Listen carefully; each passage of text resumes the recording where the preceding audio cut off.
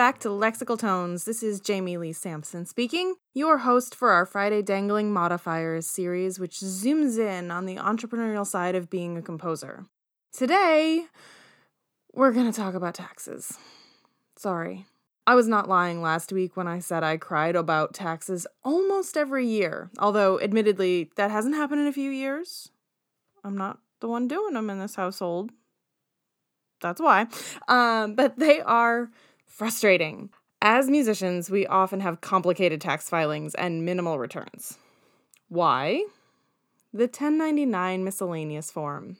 If you know, you know. And you probably just rolled your eyes a little bit because we all have to deal with them all the time. This is the type of form you receive in January to report income from an organization that has paid you $600 or more over the course of a calendar year, but considers you an independent contractor. Technically, an organization can send you a form if you make less than $600 a year, but they're only required to do so if you make more than $600. As a little side note, there's a new type of 1099 form called the NEC, the Non-Employee Compensation 1099, and musicians are starting to see more and more of these. So we're not always going to be getting the 1099 miscellaneous, but I'm going to use them sort of interchangeably for the rest of this episode. When I was performing as a bassoonist in the Toledo, Detroit, Ann Arbor region, I used to receive a stack of 1099s at a time. There was a year where I performed Easter services, a new music chamber concert series. I played in the pit for Pirates of Penzance, the Nutcracker, and a Boar's Head Festival, which might be a hilarious episode unto itself sometime down the road. But anyways, I got a 1099 for each different organization. I was talking to Rob McClure the other night about 1099 miscellaneous forms, and specifically the ones that he receives for his published works. That's right. We know the model. Pennies in income a year, but you have to upgrade TurboTax because you have so many 1099s that you have to report. It's a nightmare, especially for his wife, Kate. Sorry, Kate. As for me, if we fast forward to present day, I have that same size stack of 1099s every January, but it's from a combination of commissions, guest lectures, and a few bassoon performances. The type of income changes, but the 1099s remain. So what's the problem with the 1099? Well, nothing. But it's reporting your pre-tax income that you are paid without any taxes withheld, in other words. Let me give you a very real scenario. That year I mentioned before, where I played a number of gigs from pit orchestras to church chamber series, performing was not my only income. In a mid-sized city on bassoon, it's not really feasible to earn what I call an adult income on gigs alone. So I had other jobs as well. And let's not forget that it was around 2010. I graduated into the height of the recession. There were not a lot of full-time jobs. In fact, there were almost no full-time jobs. They were pretty much all underpaid if and when you could find one. So I worked as an admin assistant for a wedding DJ, 3 shifts at a copy shop at a big box office supply store, and with a local youth orchestra. Those salaried jobs took taxes from my paycheck each week and sent me a W-2 at the end of the year. That W-2 shows not only how much I've earned, but also how much has already been paid to the government. When you're bouncing around from one 1099 gig to another, the organizations are not removing taxes for you like they are when you're receiving a W-2 at the end of the year.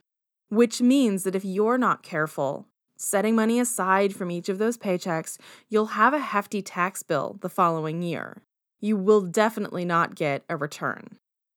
So here's your action step this week that will make your whole paying taxes thing easier in the long run. Start a new checking account and put your taxes from your untaxed gigs in it all year long. Every time you get paid pre-tax paychecks. The amount will vary based on where you live. Look up what percentage you need and make your tax account the first recipient of that income.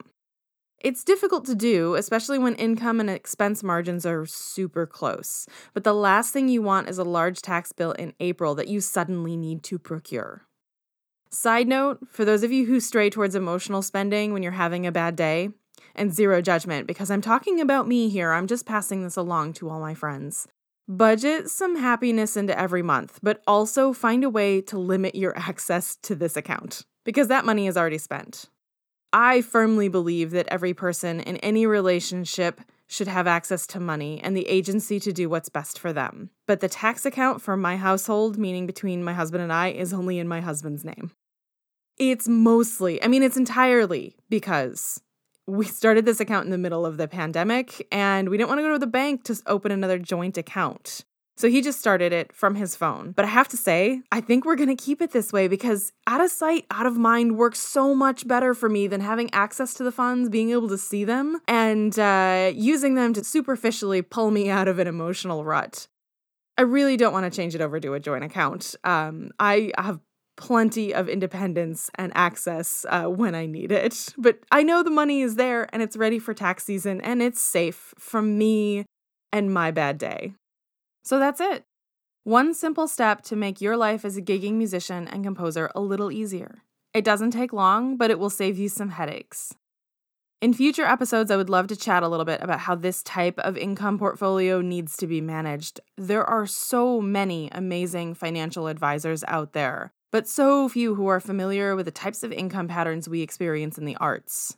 Everybody advocates for additional portfolio income to come from that passive side, but very few live with such wildly variable income streams. So while they're talking about automation, make sure that each paycheck you're automating 10% to savings, 10% to retirement, 10% to vacation fund. Wouldn't that be ideal?